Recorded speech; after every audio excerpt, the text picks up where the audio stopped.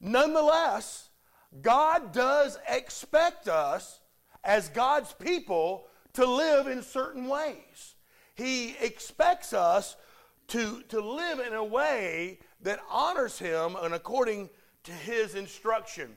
Now, a fellow named Craig Barnes does a really good job of illustrating this for us. Here's what he said. He said, "My minister daddy brought home a 12-year-old boy named Roger.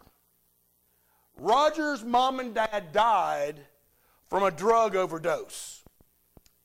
And there was nobody to care for Roger, and so my folks decided that they were going to take Roger in and raise him as one of their own children. At first, it was very, very difficult for Roger to adjust to a home that was free from heroin-addicted adults. In fact, every day, several times a day, I would hear my parents say to Roger, 'No, that's not how we behave in this family.' They would say, 'No, you don't have to scream, you don't have to fight to get what you want.' They would say, 'No, Roger, we show respect for one another in this family.' And the good news is this. In time, Roger began to change. Now, my question for you this morning is this. Did Roger have to make all those changes before he became a part of that family? No, he did not. He was made part of the family by the grace of Craig Barnes' daddy. But did he have to make changes once he became part of the family? You better believe he did. And it was tough. There wasn't anything easy about making all these changes that Roger had to make. It was hard work. But he was motivated. He was motivated by gratitude and by thankfulness for what Jesus had done for him on the cross at Calvary. Are there changes that you need to make now that you're part of God's family? We all know that we are all unfinished products. We know that we are under construction. We know that we won't be perfect until we get to heaven. And so we realize fully that God's still got some things He wants to change in us. We all have things that we need to change. But here's what I want to point out this morning. We have these changes to make not to become a son or daughter of God. We make these changes because we are a son or daughter of God. And every time that we try to revert back to those old behaviors, every time that we try to revert back to those sinful addictions of our past, those sin addictions, the Holy Spirit says this to you. No.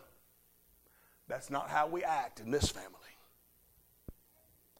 Today, I believe the Bible shows us clearly how we are to behave as part of God's family. And in 1 Thessalonians chapter 5, as Paul concludes this chapter and this letter, he kind of tells us, he summarizes for us what participants in the family of God should look like. First of all, Paul says that we need to love our leaders. Look at 1 Thessalonians chapter 5 in verse 12. He writes, "And we urge you, brethren, to recognize those who labor among you and who are over you in the Lord and admonish you and esteem them very highly in love for their work's sake. Be at peace among yourselves. Now, Paul is instructing the Thessalonians, and I believe that through the Spirit of God, he's instructing us how to treat church leaders. First of all, I got to point this out. That phrase, over you in the Lord, probably isn't the best translation. Because what's really being said here is to respect those who labor among you. To those who stand before you in the Lord, respect them. There's never any suggestion that one person in the church is over another person in the church. Before the cross, we are all on equal footing. Can I get an amen? Every one of us are the same. But in this, what Paul is saying is, respect your leaders, follow your leaders, get this, as they follow Christ. As they're busy following Jesus, you can follow them. Now, in this, we see three things that Paul mentioned that church members ought to do regarding their leaders. Number one, he said there in verse 12, that they are to recognize them. That word really is be aware of them and don't take them for granted. That's easy to do for our leaders. Then second, in verse 13, the Bible says, esteem them very highly in love. In other words, value them. Show them often how much you love them. And then third, the apostle says, be at peace amongst yourselves. In other words, God's people should absolutely refuse to cause division in the church. But here, Paul also gives us three reasons why we should love our leaders. Number one, the leaders are sent by the Lord. They are sent to labor and to stand before you in the Lord. You see, God has appointed his men, God has appointed his women to stand before us and to lead the church family. The second reason that we're to love our leaders is because they admonish you. In other words, our leaders instruct us, they inspire us, they work with us, and they remind us of the truth. So they admonish us and remind us of the truth. The third reason that we're to love our leaders is because they labor among you. Friends, you know at Bethel who those folks are. You know who those ones are that work so hard behind the scenes. You know those ones who work so hard to teach and to labor amongst us. They spend hours serving in sometimes difficult positions, sometimes unrewarding work. But we have many leaders in our church, and part of behaving in God's family is learning to love our leaders. Another part of behaving in God's family is being concerned for one another. It's what we call ministry. In verse 14, check it out. Now we exhort you, brethren, warn those who are unruly, comfort the faint-hearted, uphold the weak, be patient with all, see that no one renders evil for evil to anyone, but always pursue what is good, both for yourselves and for all. How do you stack up on that list?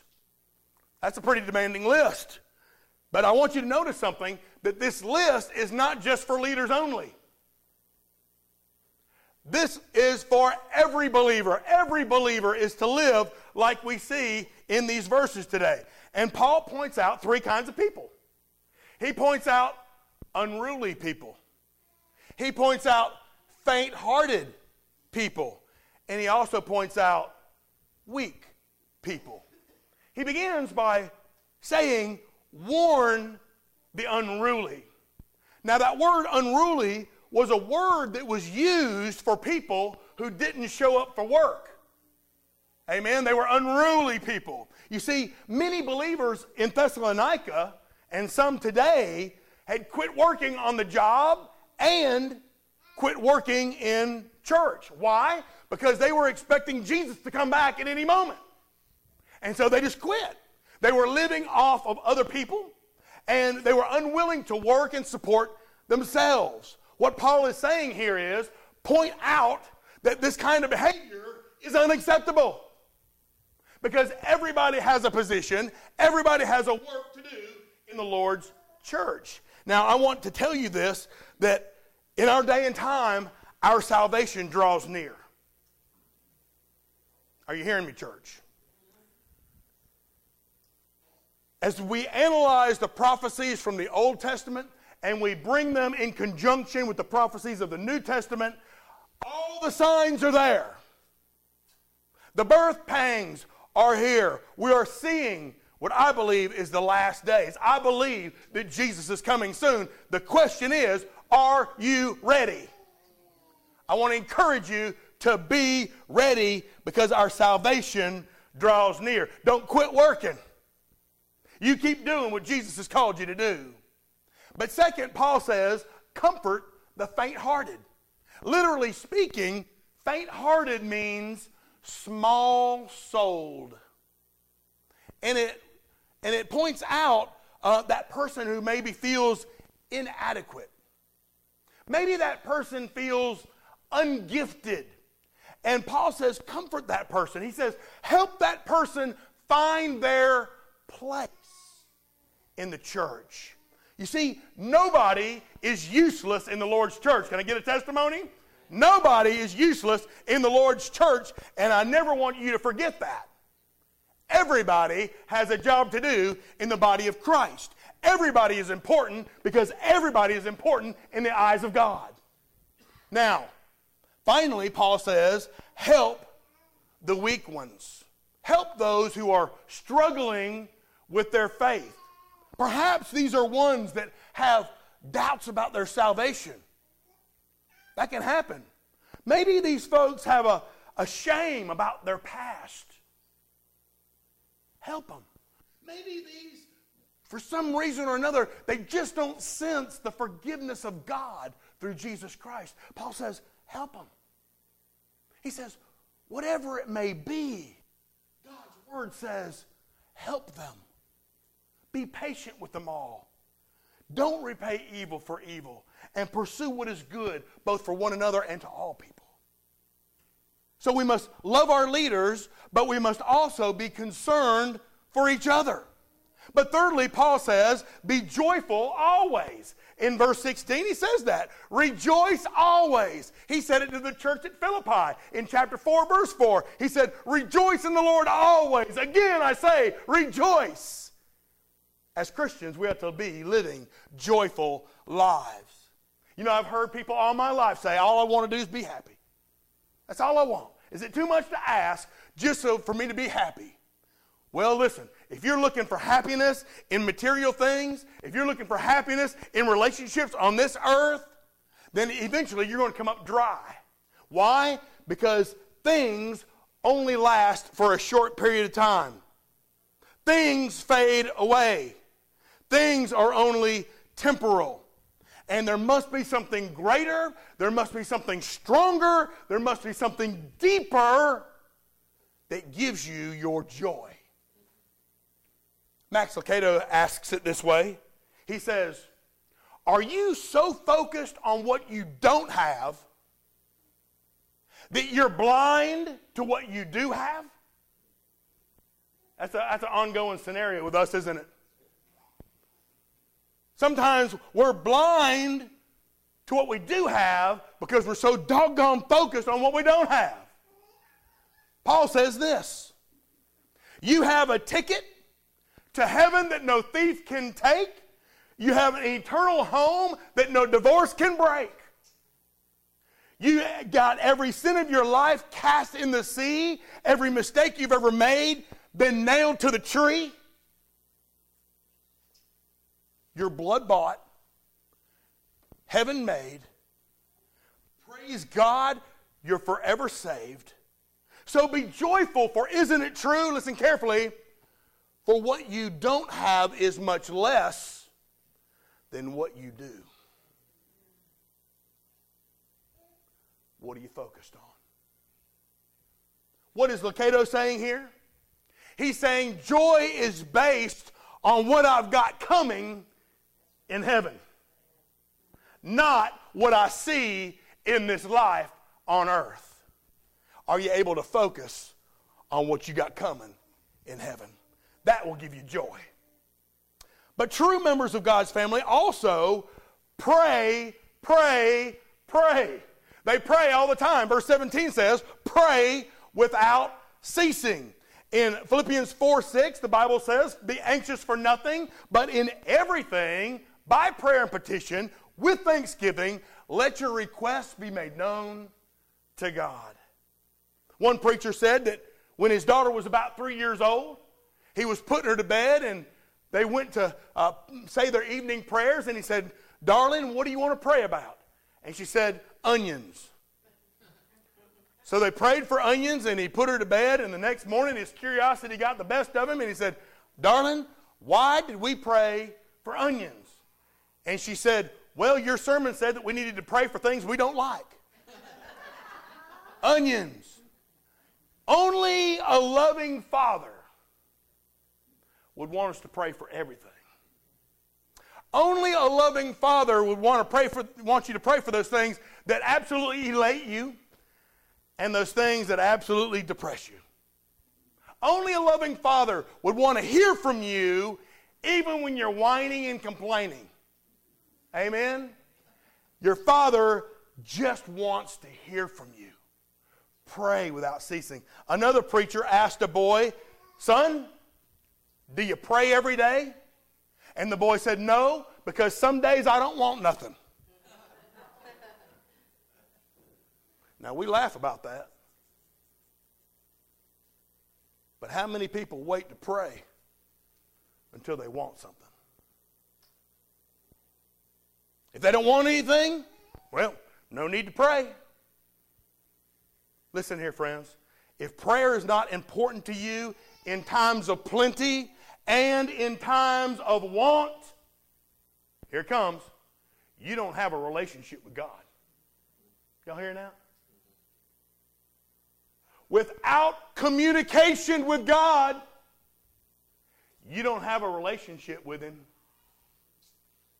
Could you expect to live with a spouse that you didn't communicate with? No, there would be no relationship there, would there? So let me encourage you to pray more than you've ever prayed, because your salvation is drawing near. But also, Paul instructs us to give thanks in everything. There in verse 18, he says, in everything give thanks. Get this, for this is the will of God in Christ Jesus for you.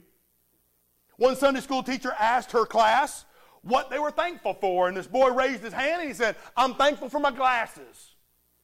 And she said, why are you thankful for your glasses when most boys hate glasses? And he says, well, my glasses keep the boys from fighting me and they keep the girls from kissing me. That's good news. God wants us to see the positive in our life, the good things that He's doing, even through the difficult struggles. He wants us to see what good He's doing and give thanks to Him. You know, if you look long enough, if you think long enough, and you think hard enough, you can always find something to be thankful for. Even if the circumstances are dark. So no matter what situation you find yourself in, the encouragement from verse 18 is, give thanks to God anyway. After all, it is God's will for you in Christ Jesus. But also, be sure to let God's fire burn within you. There in verse 19, he wrote, do not quench the spirit, do not despise the prophecies. In Romans 12:11, Paul wrote, never be lacking in diligence, never be lacking in commitment, but keep your spiritual passion, keep it up, always serving the Lord. See, we got to find a way to stay fired up for God and not quench the Holy Spirit within us. I read about this one husband and wife coming home from church, and the wife said, "Man, the preacher sure had the worst sermon I've ever heard. I think he needed a little bit more fire in his sermon." And the husband said, "I think he needed to throw more of his sermon in the fire." I think both preachers and church members can quench the Spirit's fire. Preachers can put out the Spirit's fire by not doing the Lord's work or doing it poorly. Perhaps not putting enough fire into their sermon. But I've also learned that church members can put out the Spirit's fire by not listening to the Word of God or not applying the Word of God at home, at church, or on the job. We must all find a way to stay fired up. All of us must find a way to stay fired up for the Lord and for His church. Now, prophesying. He said, don't despise the prophecies. Prophesying in the church age that we live in today basically is what we call expository preaching and teaching. It's what I'm doing right now. What I'm doing right now is I am revealing to you the mind of God through the Word of God. The mind of God through the Word of God. It's what I'm doing when I'm preaching here. So we need not take this lightly. This is what God wants us to do. And we need to apply it to our life. And if you will, if you'll find a way to apply it to your life, you will find that you will save yourself countless headaches and countless heartaches by simply obeying the Word of God. Now, Paul does say this. In number 7, he says, test everything. Test everything. He says, test all things, hold fast to what is good, abstain from every form of evil. You see, in Acts chapter 17, verse 11, Paul praised one group of believers that said they received the word with all readiness of heart and searched the Scriptures daily whether these things were so. In our day, all kinds of people are trying to tell us what God wants us to do. And I'll just have to tell you, I'll be honest with you, there are a lot of counterfeits out there. There are a lot of counterfeits on the cable networks. And so what Paul is telling you, and what Paul is telling me, he says, test what is said. Compare it to the Word of God that you study. Test it. You see, brothers and sisters, we have got this divine GPS system called the Word of God. And every time that we read the Word of God or hear the Word of God faithfully preached, it should lead us to slightly alter our course, to slightly change direction. Every time that you read it or hear it faithfully preached, it should cause change in your life. And it should be a change that draws you closer to God. It should be a change that can allow you to be used more by Him. Finally, Paul encourages us to be sanctified completely. Look in verse 23. He writes, "Now may the God of peace Himself sanctify you completely, and may your whole spirit, soul, and body be preserved blameless at the coming of our Lord Jesus Christ. He who calls you is faithful and who will also do it. Brethren, pray for us. Greet all the brethren with a holy kiss. I charge you by the Lord that this epistle be read to all the holy brethren. The grace of our Lord Jesus Christ be with you. Amen." God is able to minister to your entire being. He's able to minister to you A to Z, Alpha to Omega, beginning and end, and everything in between. He's able to minister you spirit, soul, and body. Now, if you will choose to obey Him, He will give you the power to perform. But if you choose not to obey Him, You will not receive the power to perform. You cannot receive the power to do His will until you make the choice to obey His word. We have to learn to yield. Yield our will to the will of the Spirit within us. And listen, y'all, God will not force you to change. God will not force you to change. He will not force you to be closer to Him. God will not force you to love Him. He wants you to want to. God wants you to want to change. God wants you to want to be closer to Him. God wants you to want to love Him. The things you ought to want to do. And if you truly do want to change, if you truly do want to be closer to Him, if you truly do want to love Him more, friend, you must learn to submit before His ability to help you. Life-changing short takes. Life-changing short takes. Love our leaders. Be concerned with each other. Be joyful always. Pray all the time. Give thanks for everything. Let God's fire burn within you. Test everything and be sanctified completely.